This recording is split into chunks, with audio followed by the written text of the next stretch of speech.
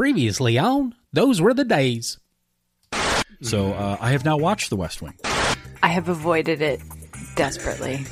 Ginger, get the popcorn. Hey, I have the turkeys. People are not quick-witted enough to carry these conversations with the speed at which they do in his shows. Churn butter by day, solve crimes by night. Oh, I hate you. Okay, enough old man Audie. Kmart AC Slater. She'd have smelled it. My one real tangent. That's not the worst headcanon to have. Dick Trickle. That sounds like a name that an 8-year-old would tell you. Those Were the Days is filmed before a live internet audience.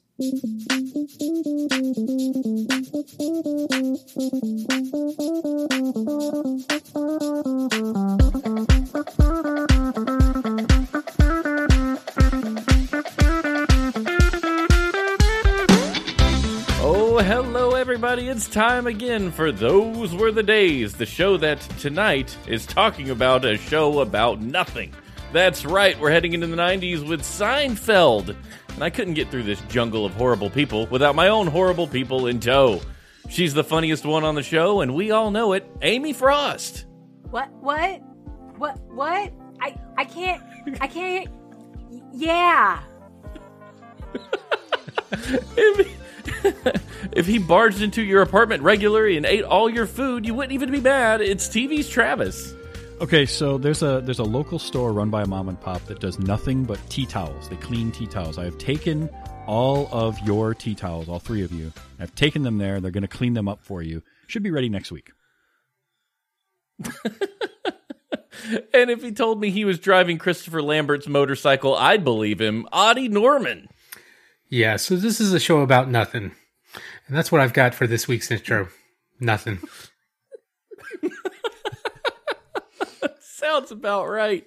Oh, man, I've been excited to talk about this show. Now, I know after we've watched it, we watched an episode, season 6, episode 8, which, as we learned last year, episode 8 is the Thanksgiving episode of any show, of any season. That's where you'll find it if you're looking for one. This is barely a Thanksgiving episode. It's mostly a normal Seinfeld episode with a backdrop of Thanksgiving. And I hope that's okay. I bent the rules a little bit, but I really just wanted to talk about this show. The Macy's Thanksgiving Day Parade is going on. It's fine. Yeah. Right. It's New York. It's whatever. I have no emotional connection to Seinfeld at all. I remember my parents watching it. Again, this has become a little bit of a refrain here, but I just wasn't. I watched it, but I was a little too young to get it. And it wasn't in my zone at the time. But I do want to know, as we typically do, where you all land on this particular show. Amy, how about you? So I really like Seinfeld. It's one of those shows that I have probably watched all of, except for like the few episodes that I do not like that I skip one, like this, like 30 seconds in, I go, nope, we're not watching this one. And I love this show. It's funny watching them now, and I'm sure we'll get into it, right? Because like 95% of Seinfeld plots are immediately fixed with a cell phone. And like real easy. There's a good one in this episode that I'm sure we'll talk about, but there was at one time a Twitter feed that was like modern Seinfeld. And so it would be like, George gets really into crypto and, you know what I mean? And like all that stuff. And you said which episode we were watching, and I knew, like, I technically probably didn't have to watch the episode this week, and I probably could have still just rolled with it. That's pretty good. Yeah. I know people like that. Like, I have friends that, I said mom and pop store and immediately got John Voight's car texted back at me. Yep. They just know. Mm-hmm. Travis, how about you? I definitely watched this. Maybe not quite as much as Amy did, but I very much remember watching it, and it was a show that always existed, and while I wouldn't say I got into super fan territory with it, I always enjoyed it. I always enjoyed every time I watched it, and it could very easily be one of those, just throw it on for background noise and pay attention every so often. Kind of like what we talked about with Friends a couple of weeks ago. Yeah. Same idea. It's like, it can just be running, and I can be like, oh yeah, I remember this moment, and then kind of go back to whatever I'm doing. And then every now and then you go, ooh. Yeah. Ooh, that didn't age so well. Yeah, that didn't work. Adi, where you land? So, I'm not a fan of Seinfeld. I don't have anything against it. I understand everybody's fandom. It's just, it never hit with me. So, I've seen episodes and stuff and I've been like, okay, yeah, I get it, but just never really was something that really did it for me. But still, this was a fun one to watch. Yeah, that's perfectly. You know what? I've found that you either mostly like it to see and seek it out, or you just don't give a crap about it. Like, it doesn't tickle your funny bone. Mm-hmm. It's not the jokes that work for you. Like, my wife, not a fan. She watched this episode with me, and I laughed, and she laughed because she's sweet. But it was not a thing that we're gonna do again. Yeah, And when I ask people, like, hey, why is Seinfeld not? She's like, they're just terrible people, and I just don't like watching. Well, I think they are and what they do. They are, right? I mean, and it's like Always Sunny in Philadelphia takes that like 5 steps further. Yes. I think one of the big parts for me though is Elaine, because I have always had guy friends. All of my friends have pretty universally been guys, and so to have a character like Elaine who is still like feminine and she still does girl stuff, but all of her friends are guys. That was like, that was weird representation I didn't know I was looking for. Yeah, and I think too there's a certain like, it's sort of not, I'm not necessarily directly comparing these, but something like a Monty Python where people either love Monty Python or they're like, I don't get the humor. Seinfeld is like that because there is an absurdity to the whole concept of the show that if you don't buy into that idea, then it's just not going to land for you. Because you're like, these are just terrible people doing terrible things in a city. Yes. Whereas you can look at it as like, yeah, they're terrible people, but they're also getting all bent out of shape about the dumbest things for no reason. And that's absurd. And I kind of like that. So, yeah, I totally get it. Does that resonate with you, Adi? Like, the absurdity just doesn't match your vibe? I think it's the idea that it's a show about nothing that doesn't work for me. That, like, there's no arc. There's I feel like I need more than just, hey, let's say some funny stuff for it to really hit with me. So yeah, I don't know. It's weird. It's hard to pinpoint it, but it just has never been something that I'm like, oh yeah, I need to watch more of this. Yeah, I get that. Because Travis just described Monty Python like that's not. I can't stretch there. My geek brain doesn't. I have fallen asleep during every attempt to watch Monty Python and the Holy Grail. Sir Robin comes along in the Knights of Ni, and I'm out, man. I'm gone. That's as far as I can make it.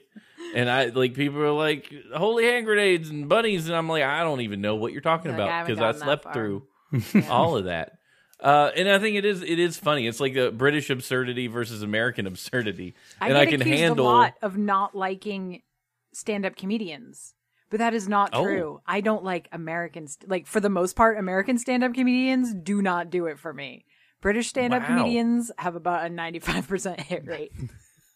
Let's see, and I've heard there's different schools of humor in America and Britain. Britain's very self-deprecating. American's very wise guy. Yeah, it's the way Stephen Fry described it. Sure. He was like, Brits are hard on ourselves, and that's what makes us think we're funny, while Americans want to be the smartest person in the room with the snappiest joke. Well, and if you think about, I don't know but if you think about what are the major markets for stand-up comedy in the U.S., New York and L.A.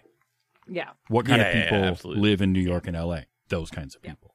And they're going to be the ones observing that type of life in those areas. That's why, like, stand-up comedians from Canada, I tend to really like. There's something about Canadian comedians that works because there's a little bit of that self-deprecation there. Ryan Reynolds, while not a stand-up comedian, has that going, right? You listen to him in interviews, he's always very self-deprecating, and it's hilarious. Because it's like, okay, you're good-looking. Letterkenny isn't that far from Seinfeld, really. Right? Yeah, I mean, truthfully, they're very similar. They have some parallels. Yeah. Letterkenny is like Yeah, if and you took it, the like- limiter off of Seinfeld, Yeah. but put him Yes, yeah. in Canada, and Oh, took yeah. the limiter off. That's what you get, and it works. Seinfeld on HBO instead of Seinfeld on Network. broadcast Yeah. TV. It's Curb Your Enthusiasm is what it ends up becoming. It's the same jam. Which is funny And with because stand-up comedy, Letterkenny, like, it's... I'm like, Oh, go ahead. with Letterkenny, I'm like, that's hilarious. I'm all about that It's so funny. compared to Seinfeld. I'm like, yeah. Seinfeld, okay. I think, is Yeah. also pretty dated now. Yeah. Like, it Yeah. is Oh, very yeah. squarely in the 90s. Yeah, I mean, we're talking about Yeah, a show that and if you began in what, didn't- 1989? Like, Yes. Yeah. 89 to 98 is Seinfeld's run. It was a whole 10 seasons, which I need to go ahead and point out for my brother-in-law, Jacob. It was 10 seasons. I was wrong at bar trivia when I thought it was 7. And he insisted it was 10, and I insisted it was 7. And guess who took the answer up? Me. Guess who lost? Well. Us. Yeah, so I'm going to go there. I said it publicly on the internet forever, Jacob. I was wrong. You were right. He'll never let me live it down. I hear it every time I see him now. How many seasons were in Seinfeld, Stephen? 10, Jacob. I'm sorry. I think Seinfeld turned down $7 million an episode when he decided to bounce from the show, which is where I got the 7 from, but that no one cares. That was still wrong, no matter what my justification is of where that number came from. But Seinfeld, famously written by Larry David with Jerry Seinfeld in the lead. Jerry Seinfeld is a joke guy. He's a stand-up comedian. Funny enough, I'm not that big a fan of Jerry's Seinfeld stand-up. It's fine. They're decent jokes, but like you throw Jeff Foxworthy at me and I'm howling because that's the culture I grew up in, right? It's a different, but I didn't grow up in Seinfeld's, observational humor. I think it's great. I'm just not like guffawing about it. But he's fine, and he does a good job in this show. Larry David writes the show. They figured out as a team, Jerry Seinfeld could write jokes. Larry David could construct a story.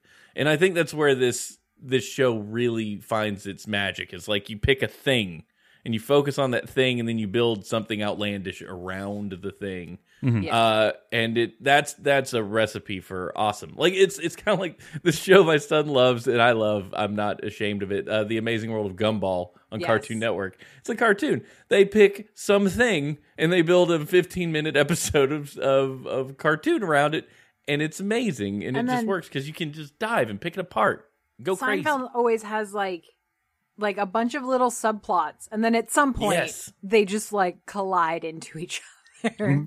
Which is why I think I like Seinfeld. Like when I don't watch a lot of sitcoms from the 90s, this one works for me because I have this respect for that level of artistry. Yeah. Like it was just what it really is. You're taking this collection of really weird subplots and stories, and then somewhere in the episode, they're going to come together. And you don't even know like what pieces, at least in this episode, they're either I going was to come blown together away. or they're going to like violently go in opposite directions. And you're like, I don't know what's happening. Yeah. Or just stay compartmentalized to some degree. It just depends on what they could do that week. And this one, I almost made a dang puzzle chart of how these things flowed back in and out of each other until they came back together there at the end at Tim Watley's apartment. But a little bit more about Seinfeld. If you're unfamiliar with the show, it's on Netflix, and you should watch it. Give it a try. But one of the things I love about it is Larry David had a no hugging, no learning policy, which today might not seem super cynical in today's age. But in the 90s, when you're going up against Full House and Step by Step and your TGIF fodder, this is unheard of, that no one would learn anything. Every character had to basically exit an episode having learned no life lessons, no morals, nobody hugs. Everybody's just a disaster from episode 1, season 1 to the very end of the series. And I love that concept because it gives you, it doesn't limit you. Like how many times does a series over the seasons kind of write themselves into a corner with a character? Oh, well, like he's not going to do that again, right? But they will here we always are make with the same Seinfeld. mistakes. No problem. Yeah, every time. Nobody's going to ever learn anything. No. I thought that was really cool. A factoid I learned about Jerry Seinfeld, which I didn't need to read, but it was nice seeing it established in word form. Jerry Seinfeld cannot act. No. I knew that. Yeah. Watching the show. Yeah. But like having someone go ahead and nail down, he can't do it. So the producers were so worried about his ability to carry the show because he can't act that they mandated that classically trained actors would back him up. Which is where you get George Costanza, who's played by Jason Alexander, who is a Broadway trained, like he teaches Broadway play acting today. Yeah. That's what he does. It's kind of like the show and his role in Pretty Woman were just like offshoots of his day job. Mm-hmm. Right. And you can kind of tell that. And he's remarkable on screen. Like he should be in more things, but I think his passion is the play, is theater. I think it's kind of twofold. I don't know where He's a Tony Award winner. Yeah. He should be. Yeah. He's so good. I think it's honestly a little twofold because we've talked about this quite a bit. He to a lot of people he is George and he will always be George and he can't escape that. Yeah. But also because he has this love of the stage and this Tony Award winning career on the stage and teaching and all that, he doesn't have to worry about that. He can just sit back, collect residual checks for Seinfeld and keep doing the thing he loves doing, which is acting on stage. Which is great. I love. He did. He was the voice of one of the gargoyles in The Hunchback of Notre Dame, which is always like underrated Disney film. I love that movie. That movie goes so hard for a Disney film. Wait, I haven't seen The Hunchback of Notre Dame. Oh, okay, well, we're gonna fix that. Don't worry. We're gonna find you the Put it on the list, man, because I've only seen clips. Oh, boys! snap. All right, we're doing a. Because I love this film. And this movie, it has no right to go so far. But Jason Alexander does it. And he sings. And he's, he's great. It's amazing. Yeah. He's fantastic in everything I've seen him in. And then you got Julia Louis-Dreyfus, who I don't know where she come from before this. I didn't do my research like I should have. But she's flipping great. And honestly, the best one on the show in my mind. Like, I just love watching her work. Is the mannerisms and stuff she uses, just the things it's a full body performance. It's always so good. Little kid. And then you got Michael Richards playing Kramer, which you watch episode 1 of Seinfeld and you can see the roots of the Kramer, but you got to really get in a few seasons, before he really they get the whole gamut, the sliding through the doorway, the pants up high, the hair all over the place. They really build that character over time a little bit, and he's fantastic. I don't know anybody else that could play like that. And it's just stacked, wonderful cast. And then you got the off players like Jerry Stiller in this. Is George's dad. We didn't get to see them this episode, which is really unfortunate. And Wayne Knight is Newman. Like, everybody loves that. Yeah. When Newman and Kramer team up to do anything, it's just the best. It's just total The chaos. Mother's Day mail scheme is the bottle return extra truck Mother's Day. That's going on my list because I don't know that I've ever seen that one. Oh, it's a good one. I've seen plenty, but that's going on the list. So Larry David, if you're unfamiliar with his work, Curb Your Enthusiasm, he's on that show. He writes that show. It's basically Seinfeld 2 with no rules, and he's playing himself. Where George Costanza is the Larry David avatar on Seinfeld. He just plays himself on Curb Your Enthusiasm. And I've heard things about Larry David. He's an interesting character. I don't think he has an empathy gene anywhere in his brain or body. Like, it doesn't exist. I heard one person was, I can't remember the interview I heard this on, but he said he went to Larry David, said, let's meet for dinner. And he goes to meet Larry David for dinner. He gets there and Larry's finishing dinner. Like, he's got an empty plate. And he says, I just got in here early, so I went ahead and ate. I'll catch you next time. And just bounces. Like, that's the kind of person that I would not be friends with him. It would wreck me. It would be, and that's okay. And apparently a lot of people can't be friends with him because he was uninvited from meetings with the producers at NBC for this show because he was so volatile and wouldn't take notes or suggestions or anything at all from anyone ever. He was fired from Saturday Night Live as a writer because he was kind of a tool to work with. Yeah. Everybody was just like, no, that guy's a jerk. Which is saying something because there's a lot of jerks in show business. So if you can be a jerk to show business people, then, you got that going. Another fun fact about Seinfeld, this was a time when we got the whole song and dance for an intro for a show. We talked about themes a lot on this show where you had a song and it would play the characters, full credit roll and everything. Seinfeld does not do that. And it was one of the first shows to not do that. When they just start off with his comedy and a rolling cast across the screen and they don't even bother with a big theme song. There was a lot of debate over the future of credits at the beginning of televisions because of this show. They're like, are they going away? What are we going to do? How is this? This is going to change everything. And it kind of did. We don't have theme songs like we used to. No. Even back then we had some, Home Improvement we talked about was kind of had a theme you recognized, but it didn't have a song. There was no like lyrics or anything, it wasn't like the Greatest American Hero. Yeah, I was about to say none of them are hitting the charts. Sure. Yeah. None of them are landing other than on the Friends. charts. Friends, yeah. That was the outlier at that point. Right, yeah.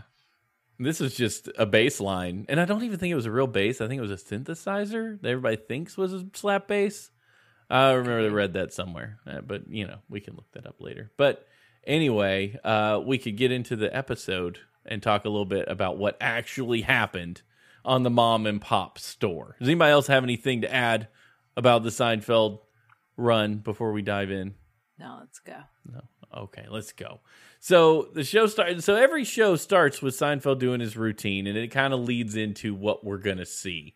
And this was the jokes about car manufacturers naming their cars, and the LeBaron, which I didn't know was a car model. So this joke didn't really land for me because I didn't know anything about the car. We talked about we did Classic Concentration as a game show back here. Mm-hmm. I used to play the computer version. And at the end, you did the car matching, and LeBaron is on there, so I knew. And then there's a terrible Adult Swim cartoon called Tom Goes to the Mayor. They talk about LeBaron, and then there's a little song they do, and that just runs through my head just pretty. So that's how you were aware of the LeBaron. Yeah. I knew of the LeBaron, and I think also there's a Cake song that might reference it. I was going to say, I think it's Short Skirt, Long Jacket. Yeah. No, Going the Distance. Or no. No. Going the Distance has a LeBaron in it. Oh, no, you're right. Well, Short Skirt, Long Jacket. It's Short Skirt, Long Jacket, and I mentioned she's driving a white Chrysler LeBaron or something like that. Oh, okay. Plus, it was also my second favorite Cake. ever name for a car. Okay, because there was What's the the Chrysler first? LeBaron, but Buick made LeSabre. LeSabre. Oh, LeSabre. And I always liked Buick's The Sword. Yeah, that's really good. I had one of those well, the for a short LeBaron. while. Did you really? A LeSabre. It was a boat. Good. That's good stuff. My mom had a Chrysler, but it wasn't a LeBaron. But it did have a burgundy interior because every car had a burgundy interior in the 90s. They were ugly. Burgundy interiors were not good then. They're not good now. It's awful. Red. Why red? Probably to hide cigarette stains. But specifically burgundy. It's that deep red. I had a friend in college who had, I believe it was a Chrysler, some kind of boat with like the velvet. Big bench seats. We're like, this was a ride. You could fit 30 college kids in that thing. We had a Plymouth Voyager, if you remember the Plymouth Voyager. Oh yeah, and it was we had that too. Burgundy. It was burgundy inside and out. Nice. It was burgundy paint with the burgundy. How much burgundy can you fit into one car? Wear my burgundy velvet suit. That much burgundy. In my burgundy. It's a lot. It had to be like it dissipated the nicotine stains or something. Like there had to be a reason. I'm sure it was. Phil in the chat says he drove a LeBaron. First car he ever bought himself. Good for you.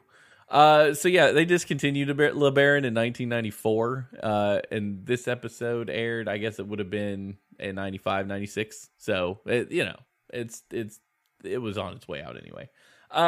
But we start off with George at the car dealer. He's all set to buy an 89 Volvo until the dealer says, well, do you want this 89 LeBaron convertible? He's like, no. Oh, he says N-I. No interest. Was that a thing like in the 90s? People say No, I think N-I. that was George. Yeah, it's just I heard it. I heard it was also a line in The House Guest with Sinbad. You remember that? Little Really? Mobster yelled. Yeah, the mobster would say, N-I, no interest, no interest. Now, I'll point out that here in the Northeast, we don't, if you only have one car, you do not do a convertible. Nope. Because a cloth top does not keep the warm in at all. This was a bad move when you're It's in a New York bad City. move. Yeah, so he wouldn't have bought it, except the dealer says, well, it was John Voight's car. Oh, really? So now we get our first thread we're going to follow, and that's John Voight's car. We go a bit back to Jerry's, and they're talking to, he and Elaine is there, and they're talking about Tim Whatley's pre-Thanksgiving party. Tim Whatley famously played by Bryan Cranston, who you might know as Heisenberg, or Walter White from Breaking Bad, or Malcolm in the Middle's dad. I don't remember his name. But yeah, this was one of his earliest big TV roles, was on Seinfeld as a recurring character. And this of was Tim his Whatley, first the appearance. dentist. Was this his? It wasn't the dentist thing with the Apparently taking this the was hit off the stuff. This was apparently his Okay. first appearance as Tim Whatley. That explains why he's not quite as crazy. Yeah. You know, because when he Well, did the Jerry definitely goes Dennis off the thing, rails. yeah, he goes wild. By the way, quick yeah. backtrack, because I found this Sure, yeah. little factoid to be interesting, was apparently the car thing with John Voight's car is inspired by an actual thing with the writers of this particular episode. The guy Tom Gamble had a Chrysler LeBaron that he thought was John Voight's LeBaron.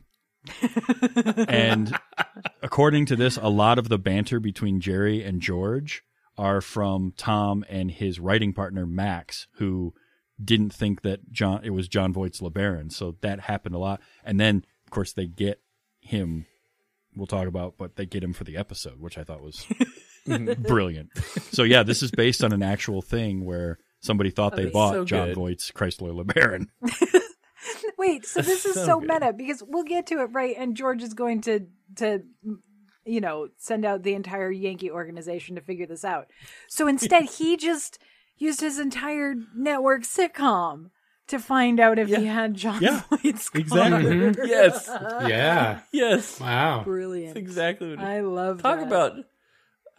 This is why some people are successful, because they can just, everything that happens is content. Everything is content. Yep. So we're back with Jerry and Elaine. Elaine tells Jerry, or I guess Jerry gives Tim Whatley the address for Elaine and his friends for the big pre-Thanksgiving party. Yeah, so 'cause Elaine's Tim all called. pumped. Yeah, so she's Asking going to for be Elaine's invited. address. Right, because Elaine wants to go on a date with Tim Whatley, which who can blame her? I mean, he's a fancy looking You fella. don't want to date a dentist. No, yeah, that's right, because they're going to be judging your brushing. Yeah, your weird brushing. So Jerry's not a big fan of it, but whatever. But just like it happens, George swings in the door like, he owns the place. Because here, who knocks? It's not important. Who Jerry locks just the comes door in. New York City. Yeah, and this is the first time I've seen the open the door, jingle the Yeah. keys routine on Seinfeld, because this happened when Elaine got an apartment, I think, Yep. once, and everybody's like, Yep. look at what I got, Yep. So George swings in, and they ask, hey, you got the Volvo? He says, no, I got an 89 LeBaron. What? Why? That's crazy. It was John Voight's car. Elaine says John Voight didn't even. Did he even never even drove a car? Never seen him in a car. Look at his movies. Yeah, Which I love that so that's already the reference knowing. point.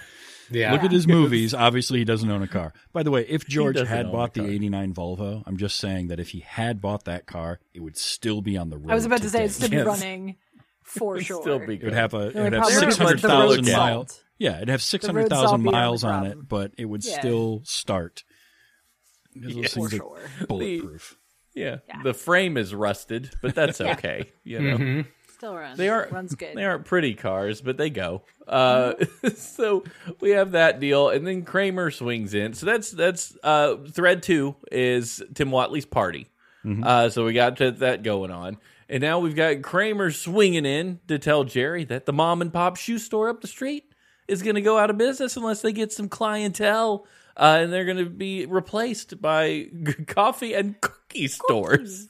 Cookie stores. To which George responds that he likes cookies, and who doesn't? But still, this is Walmart's taking over every grocery store in America era. Mm-hmm. Like, you don't remember that. You did have a Piggly Wiggly, and sometimes just Mom's Grocer, at the corner. Mm-hmm. We don't have that no more. So Kramer wasn't wrong. So he wants to convince Jerry, like, you got to go patronize this shop, and Jerry's like, I don't have. Like, I got all sneakers. He's like, well, they do detailing. Oh, detail my sneakers? Sure, whatever, Kramer. Go get my shoes detailed. So that's, now we're at thread number 3 of comedy. So we've got the mom and pop shop. Yep. And also, so next up, Kramer goes down the mom and pop store with Jerry's sneakers. And there are definitely dress shoes in that box. I don't know if anybody's paying attention. Mm-hmm. Yeah. But I saw at least 2 pairs of dress shoes in there. Those weren't sneakers. But Kramer talks to mom and pop like they're his best friends, because they're like, oh, we care about you. He gets a nosebleed, which is another thread that goes through this show. Yeah. And he's like, I need to lay down. Well, they tell him to lay down and put his head back, which is, as we all learned in elementary school, that's wrong. Yeah. It's head forward. Don't do that. Head forward, not back. And then this whole part is solved. Yeah. You don't want the blood to go quietly reserved. Just nobody wants to not in. No, out of the face, not down the throat. You're gonna taste very bad iron for the next hour. No. Gross. No. You can't even get that out with a good bag of Doritos. You're still gonna taste it. It's terrible. So Kramer lays back on this chair, which this got an audience response that didn't seem like anyone was ready for when he hits his head on the armrest. Like, I don't know about what about it shocked me, but they didn't talk about it. It was like almost an accident, and they just left it in. I mean, because everybody in the audience goes, "Ooh!" It's entirely possible that it wasn't scripted for him to actually do that. I don't. Just roll. Yeah, I don't think that was scripted. No. And there's something later on that I won't reveal yet was also unscripted, but continue. Oh, okay. All right. Okay, good. So Kramer points out while he's at the mom and pop shop, they got bad electric wires. So now mom and pop are a time bomb. He's like, this place is you're going to get that checked out, Mm-hmm. So now we've got mom and pop are being told that their whole place is a problem. Then we cut back over to Elaine, where we're going to get another thread where Elaine's removing the salt from pretzel sticks. So this is my favorite, right? So it's one of my favorite Elaine plot bits. Because she was like she was like not being respected at her publishing job, where she was an editor, and like things were falling apart. And then Mr. Pitt, who's like real, money and, power and all this, and is like, oh, he compares her to Jackie O, and it's a whole thing. And then he's like, come be my assistant. And she's like, oh yeah, take this job and shove it. And then next thing you know, she's picking salt off of pretzel rods and trying to buy him the perfect pair of socks. And none of them are correct. And it's just, yeah, Elaine. She definitely has the I'm not trying energy, but I don't really care energy. Yeah. So is that kind of that makes sense. Because he's just crazy. Like, well, who is this guy? Like, he's just crazy. Clearly. But he's got a lot of money, so sure. Yeah, I mean, shoot, that sounds like a good gig to me. Yeah. So she's picking the salt off these pretzel sticks, listens to Big Band on the radio, and he's like, what on earth are you doing? And she explains that she listened to Big Band with her dad, and it was great, and she knew the names of the songs. They find out there's a radio contest to name the song will earn you the right to hold the Woody Woodpecker ropes at the Thanksgiving parade. Mm-hmm. And Mr. Pitt is like, we have to do this. She's like, again, why? And he says, yeah. Another plot point that is 100% negated by a cell phone. Yes. Siri, what song is this? Okay. Yeah, right. Oh, yeah, you're right. Which is funny because the song that she mentions, Next Stop Pottersville, is actually not the name of that song. That song is actually in real life the Sliding Mr. Bones. So much better. Yeah, it's a good. Next Stop Pottersville is not even an actual song anyone wrote ever at any time. You will not find that in the radio catalog of all songs ever written. Okay, Unless I, so you know. this was bothering me as I was watching this scene because Mr. Pitt, who I've obviously seen in Seinfeld, but I couldn't figure out why he looked so familiar to me. And now I know why, because he was the old wise man in Army of Darkness. Oh, And I never have jeez. made that connection before. It just happened right now, Wow. and I short-circuited for a second. Yeah. That's good facial recognition because I don't even remember what the wise man looked like in Army of Darkness, and I love that movie. That's the one that told Ash the Klaatu Verada Niktu, Yep. right? Yes. You have to be very Three specific words. with the words. Which he totally remembered. Oh yeah. So Elaine figures out the song. She wins Mr. Pitt the tickets for the to hold the rope for the Woody Woodpecker, which I loved because he said, "My father forbade me from participating in any activities associated with the common man." It's like, that's so good. Forbade me. So after that, we go back to George and Jerry. They're going to look at the car, but Jerry's definitely giving him crap about there's no way this is John Boyd's car. To get another plot rolling or to continue the mom and pop store plot, Jerry has to find a way to not have shoes. So he steps in gum. George says, "You cannot get in my car with gum on your shoe." And then we follow this thread a little bit. They go back up to change shoes. Jerry's, "Let me go get a new pair." There aren't any because Kramer took them all. So Kramer comes in. He's like, "Where are all my shoes?" He said, "I took them down to mom and pop like you told me to, and I left a pair for you."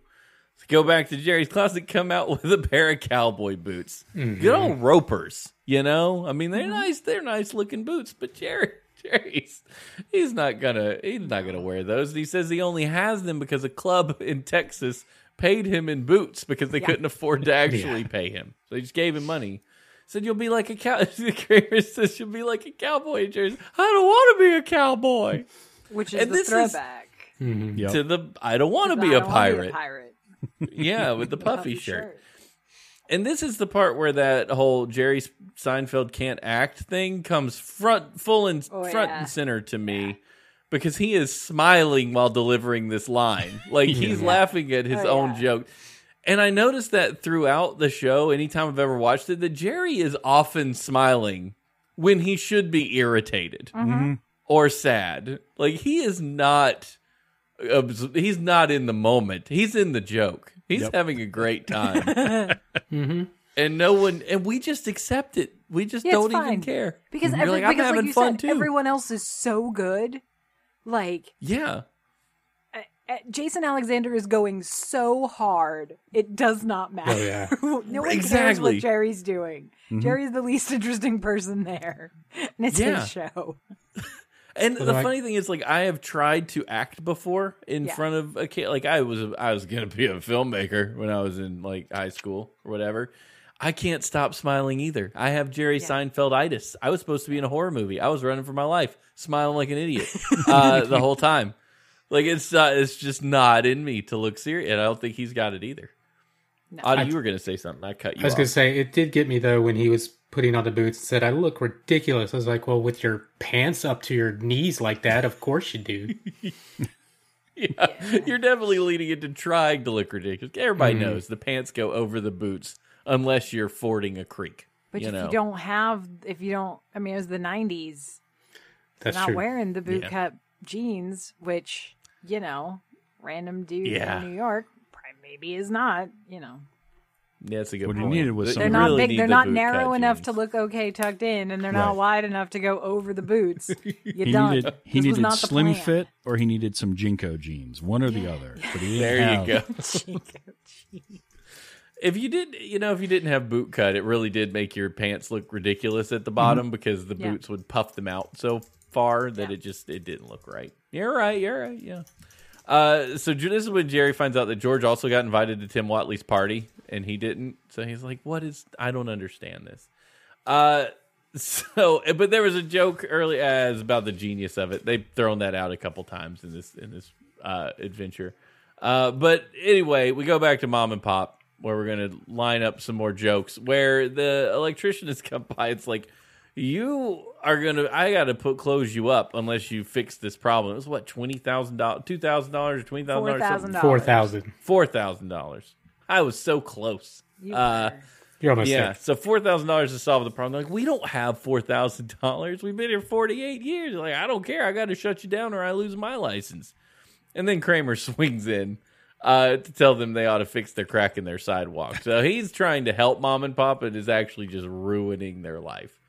Then we go, Jerry and George finally going for a ride in the car where they find John Voight's pencil in the glove compartment, maybe, with his teeth marks on it. So George is just tickled to death. I got John Voight's pencil, When George, this is what I love about George, anytime he thinks he's like succeeding or winning at something, he gets exceptionally more cocky about everything. I like the around discussion they have about like, yeah, but why John Voight? Like, Yeah. like why would you make that up? That's the genius of it, Yes, which that's comes back around. Yep. It could be Liam Neeson's car, That was that was the other bit. Yeah, And he's not even American. Yeah, he's not even American. Anybody could have played Oscar Schindler, So they find John Voight's pencil, and they find the owner's manual, and it says John Voight, but John is spelled with an H. So John Voight and George gets a little bothered. He's like, crap. You can see the realization hit because Jason Alexander is a master of his craft. You can see it hit, but then also the denial is also playing on his face at the same time. Yep. It's wild. It's a realization and a complete denial that's probably fake We're because I committing want to to the believe thing. the reality that this is John Voight's car. And he gives Jerry enough crap that he gives George enough crap that George kicks him out of the car. And he's, all the while he's going, "That's Gregory Peck's bicycle." He's just convinced everywhere. So he gets out. He's got the cowboy boots on. Some thugs are there. They're like, "Hey, cowboy!" And he tries to run away, but his boots are so slick. Honestly, Jerry, because you don't know how to work boots. If you've never worn boots, they're gonna be slick. You got to scuff them up, buddy. Yeah. Then you'll be fine. I mean, to be fair, But in his defense, he never planned on wearing them. Oh, no, So he it's never fine. planned on wearing them. Yeah. But you gotta scuff them up before You you do gotta go scuff out 'em up. walking in them. So he runs away, and the next thing we see is him in his kitchen with getting some ice with Elaine, saying, "They never caught me. I just tripped and hit my face." Which is gonna take us down another alley. Which Yeah. is this is my favorite thing about the show. It's just everything is piling on top of each other. So he tripped and hurt his face. George's still trying to figure out why he's still trying to convince everybody that he's got John Voight's car. Maybe he just spells it with an H in his legal name, but he's shortened it because John is snappier. He goes, It's like John and John. how can I figure this out? And now this is 30 seconds with a cell phone. Yep. Problem solved. You're right. IMDb handled. Yeah, got it. Then Elaine, they're still trying to figure out if Jerry's invited to this party. Elaine has talked to Tim and he had asked if Jerry should bring anything. And they wanted to know where the emphasis was on why would Jerry bring anything? So why would Jerry bring anything?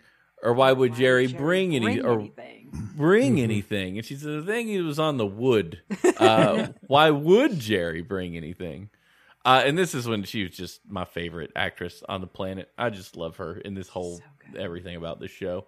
I don't know why I wrote it in my notes, but I wrote Julia Louis-Dreyfus is the best in this scene. So something must have clued me in to this is amazing. Then we find out that Mom and Pop have skipped town. Kramer comes in, it's like, they're gone. The place is empty. And you know what I found out? Mom and Pop didn't even have any kids.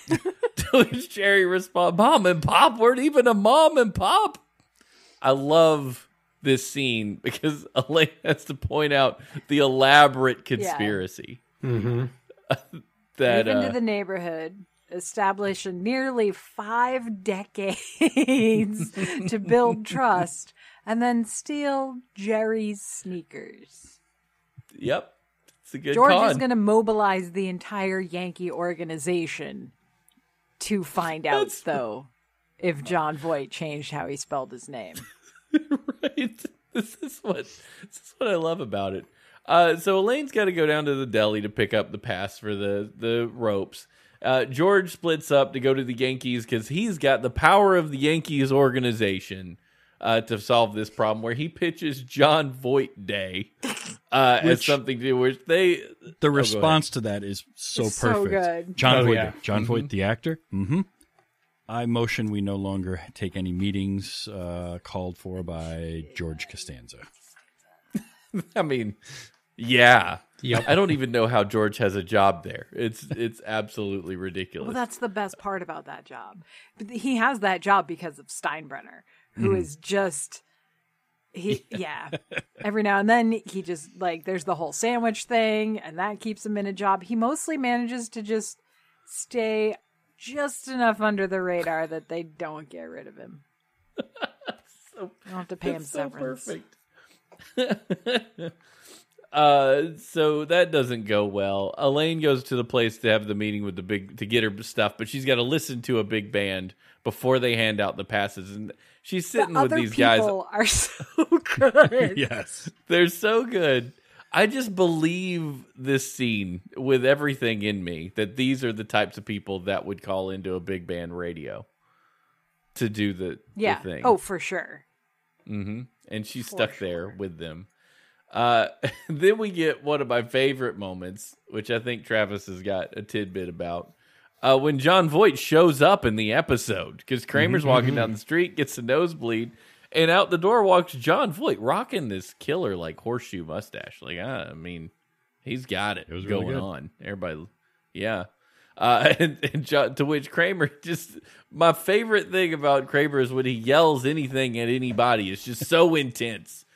John Voight, chases him down the street and tries to catch him so he can ask him the question, to when John Voight bites Kramer's arm. It's not even Kramer's got his arm where he can get it. John Voight actively reaches for Kramer's arm, pulls it further into the cab, and bites it like a dang turkey leg. And I love that moment because it's John Voight. He's getting into the cab. Meanwhile, this crazy man on the street who's bleeding from his face just screams his name and runs at him. So he grabs his arm and bites him. Apparently, he didn't tell Michael Richards that that's what he was going to do. So that reaction was real. Him trying to pull his arm back was just Michael Richards' reaction because he just bit his arm. And I love that makes cracked me up. Even more hilarious. I mean, just the fact that of all the things an actor like John Voight could do, he decides to bite the arm of this random person. I mean, I've seen Anaconda.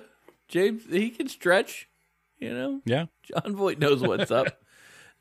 I do question this trivia, though. I hate to question the trivia, but I did. I read the same tidbit, and I was like, "That's so funny." And I was like, "Did Michael Richards have the second half of the script of the show?" The episode, because it's pretty pivotal to the rest of the plot.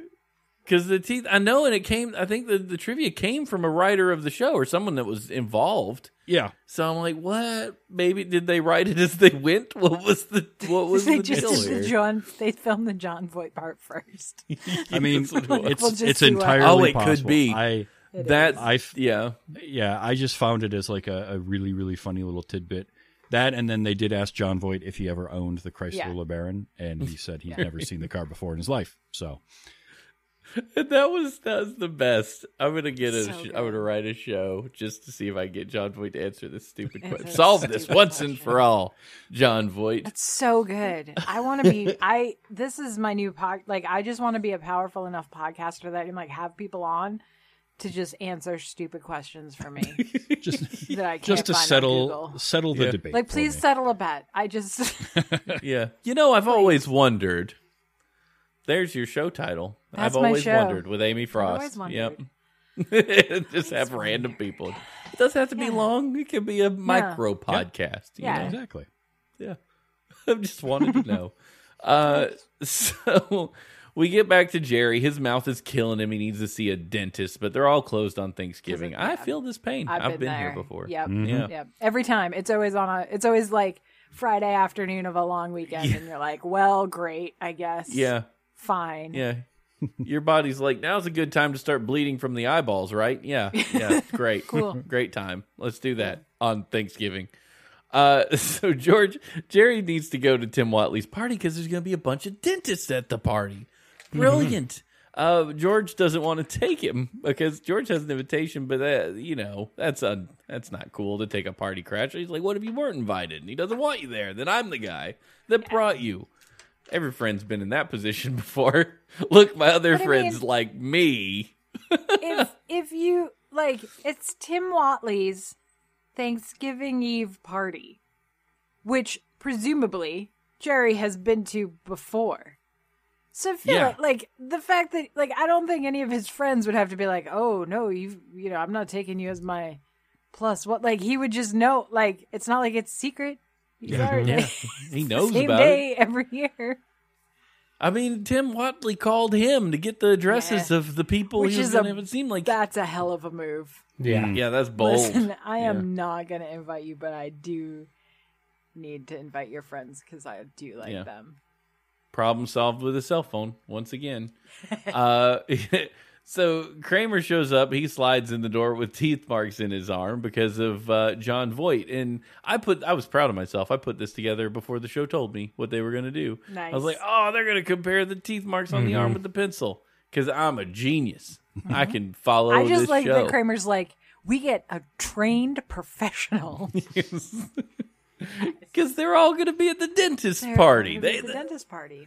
Perfect. They just need a dentist to verify the pencil marks. My favorite line from Kramer was when George was asking, he bit you? He's like, well, I was reaching in. It did seem like I was stealing his wallet. Yeah. It's like, Kramer's like, he was justified in biting my arm. It's fine. Yeah, because normal people bite other people. It's like when, like the cat scratches you. And you're like, no, I tried to pick it up. I shouldn't have. I wasn't reading the signs. I should have backed off. That's on me. Mm-hmm. It's like dealing with a wild animal, right? But it's John Voight. It's John Voight. Wrapped all around your arm. Not a big difference, though. Wild animal, John Voight. Sure. Yeah, he's a character. You gotta get the stick with the... So Jerry shows up at Tim Watley's house and does the best sneaky I'm definitely not here, but I am here kind of operation, walking around with his face covered. Dentist? Are you a dentist? You a dentist? You holding? Yeah, exactly. He's looking for drugs, but he's really just looking for someone to look at his face. And a lot of things going on in this apartment. Because George and Kramer are hanging out the window watching the floats and stuff get blown, balloons get blown up, and they find the Woody Woodpecker balloon. Just what I thought was a throwaway joke of what's the appeal of Woody Woodpecker? And Kramer's all mischievous. Oh. Yeah. Oh, George says, what is he? Some kind of instigator? He says, yeah, he's a troublemaker. He's all excited about it. And I was like, oh, that's interesting. But Elaine then shows up. She's got her pass. I guess it's a trophy, really. But I think she's also got a trophy. I don't know. Yeah, she got a trophy, and she can't hear anything because she's had a trumpet blowing in her ear for hours, and never moved to another location in the deli. I guess no, of course not. Why would you? Couldn't be done. No, it just sat there and took it, and she can't hear anything. And I've been there before, when you just can't hear much of anything, and it's not she's way too happy for somebody that can't hear. Well, so it's it's so good. It's so good because Jerry's such a jerk. Yeah. Oh yeah, he doesn't give her a pass at all. Will you marry me? What? I can't hear you. All right. Yeah. Okay. And so we get back over to Kramer and George talking to Tim about the pencil. So they're like, hey, I got a pencil I need to show you. And Tim's going to help them look at it, you think, until he gets distracted. And he takes the pencil to write something down for somebody else. Let me get your number because somebody's leaving. Let me get your number. Yeah. And then Elaine comes over, and I guess George and Kramer wandered off to find another dentist to look at the arm. So Elaine comes over to talk to Tim. And remember, she really wants to go on a date with Tim. It's the whole purpose of her going to this party.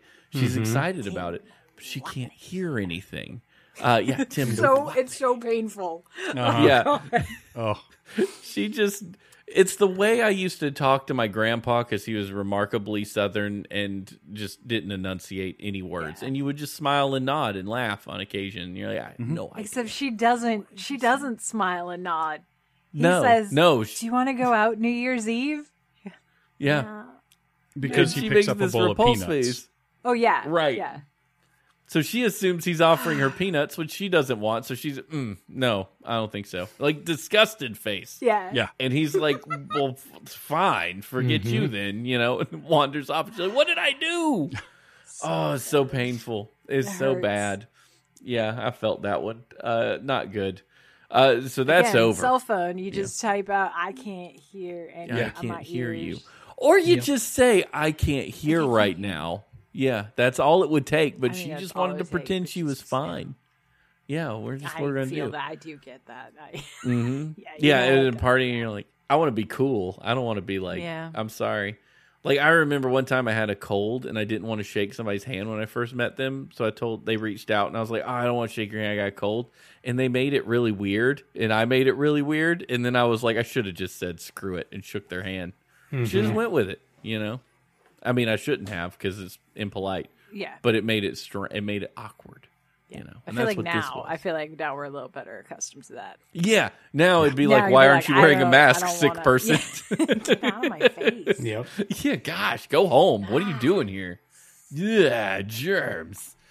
Kramer and George actually have cornered another dentist to check out this, but Watley's got the pencil in his mouth across the room, and George is like, I'm gonna go out on a no. limb. Say a dentist probably wouldn't chew a pencil. It's not great for you. I think you're probably right. If anything, he was just kind of gumming it, maybe had it in his lips, but he wasn't biting down, But still, it could ruin the impression. This is the answer. This is what George has wanted this integrity. whole time. The proof that he had John Voight's car. And what does he get?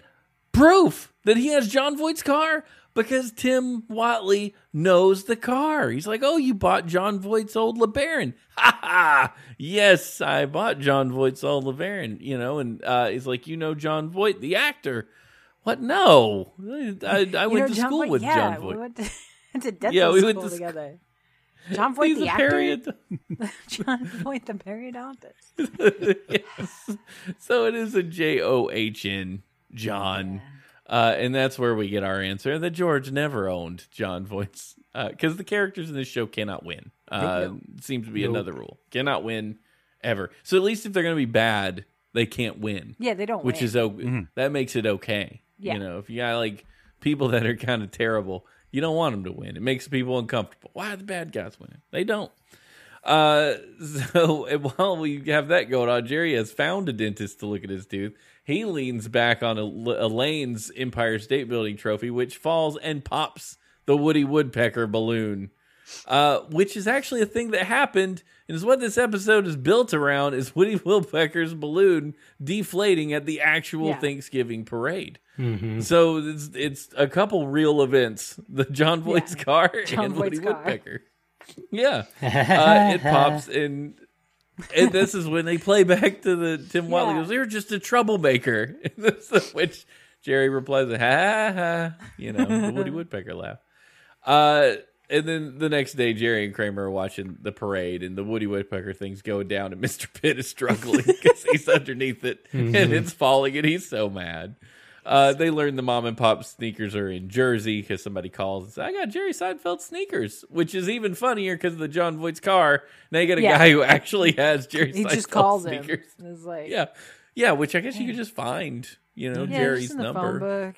Sure. There was a time where that was you could find celebrities in the phone book. Because I remember a story where Sam Raimi and Bruce Campbell called Larry Fine of the Three Stooges because they found his number in the LA phone book and had a great conversation with him. The guy was just apparently super cordial and talked to them forever. So because once you get old, you just talk to anybody for as long as they want.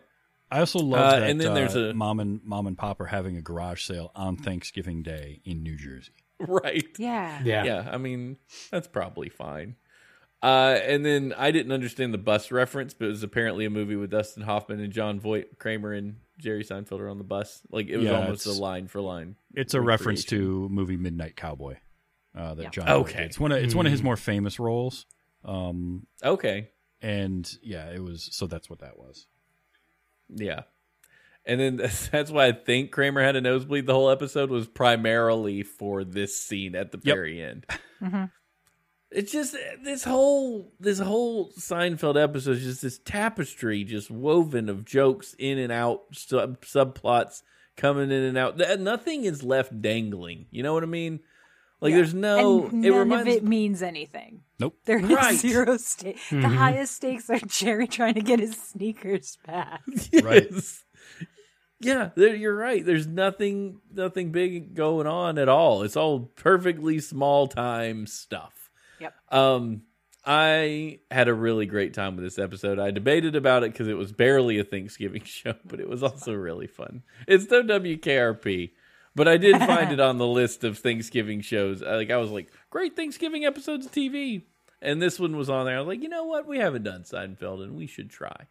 I wish we'd had some Jerry Stiller or some Newman or some Seinfeld's cafe deal in it. We didn't get any of those touchstones of the show, those things that you just remember. But we got a lot of good quality content and a guest star in John Voight and Bryan Cranston. It's pretty great. So overall, I think we had a good time on the show. So Amy, you liked it. Travis, you like Seinfeld. Audie, did you enjoy yourself a little bit? Yeah, it was fine. It was, it's one of those things where I think the guest stars did it for me and made it that much more funny.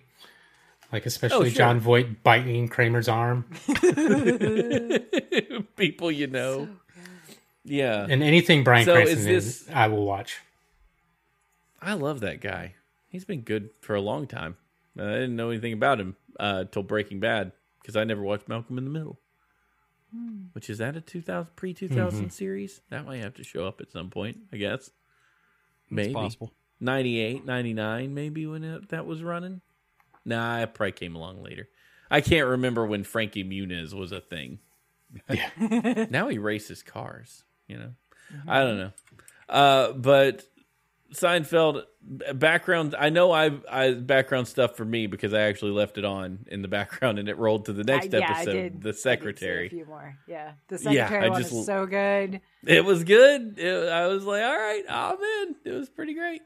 So I know Amy, you would watch more Seinfeld. Yeah, I figured so as much because we talked about it. Or Travis, you would watch it. Yeah, I'll watch more. For sure. Yeah. Audie, willing to give it another try if we make you because we're watching it for this show. I won't not watch it, sure. If it's my homework assignment, I'll check. Well, I totally understand because, like I said, my wife was like, "That was great." With that, like, I want to support you kind of voice. I'm like, all right, Yeah. I know, and I appreciate the effort because Lord knows, I've watched enough of some random show before and been like, yeah, I will sit here while you watch that. That's what we'll do together. Yeah. This is our activity together. And then you get too involved though, right? You're like, I don't care about this show, but I can't not know what's going on. Right. Oh yeah, I've had those. But see, then I've also had what's happening. I've also had the ones though, like Downton Abbey. Like, not gonna lie, every time I walk downstairs, she's watching. Like, why would you watch this? And then I sat there once, and I was so invested, and I cried, and I laughed, and I cried, and That's every when you time can get sucked someone into. someone got in a motor vehicle, I was like, stop! Anytime someone was riding in a car, I was just it's the end. This is the end. Yeah, it was bad.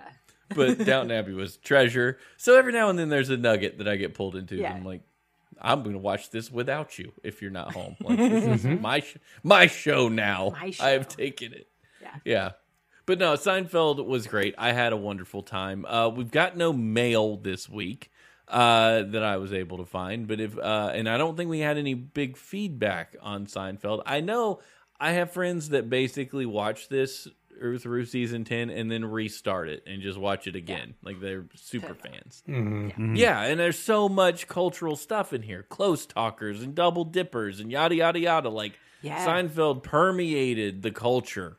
It really did. And even if you don't know you've brought up a thing from Seinfeld, you probably have. Like you've probably said something or been a part of a conversation where a Seinfeld reference was brought up and maybe no one even knew. Because it just created so many things. I didn't know Double Dip was a Seinfeld creation. Yeah. No clue. I will say I'm a fan of George Costanza's answering machine message. Oh, gosh. That, of course. We talked about that on our first episode with the Greatest American Hero. Yeah. Yeah. We should all just change our voicemails to that. It sounds wonderful, actually. Not that I ever care about any. No one I like gets my voicemail unless I'm like in the middle. Okay, they get my voicemail because I'll be in the middle of something, and I get accused of screening phone calls. Yeah, it's like no, I'm not screening. I just have a child, and I was doing. You always call me at 6 when I'm making tacos.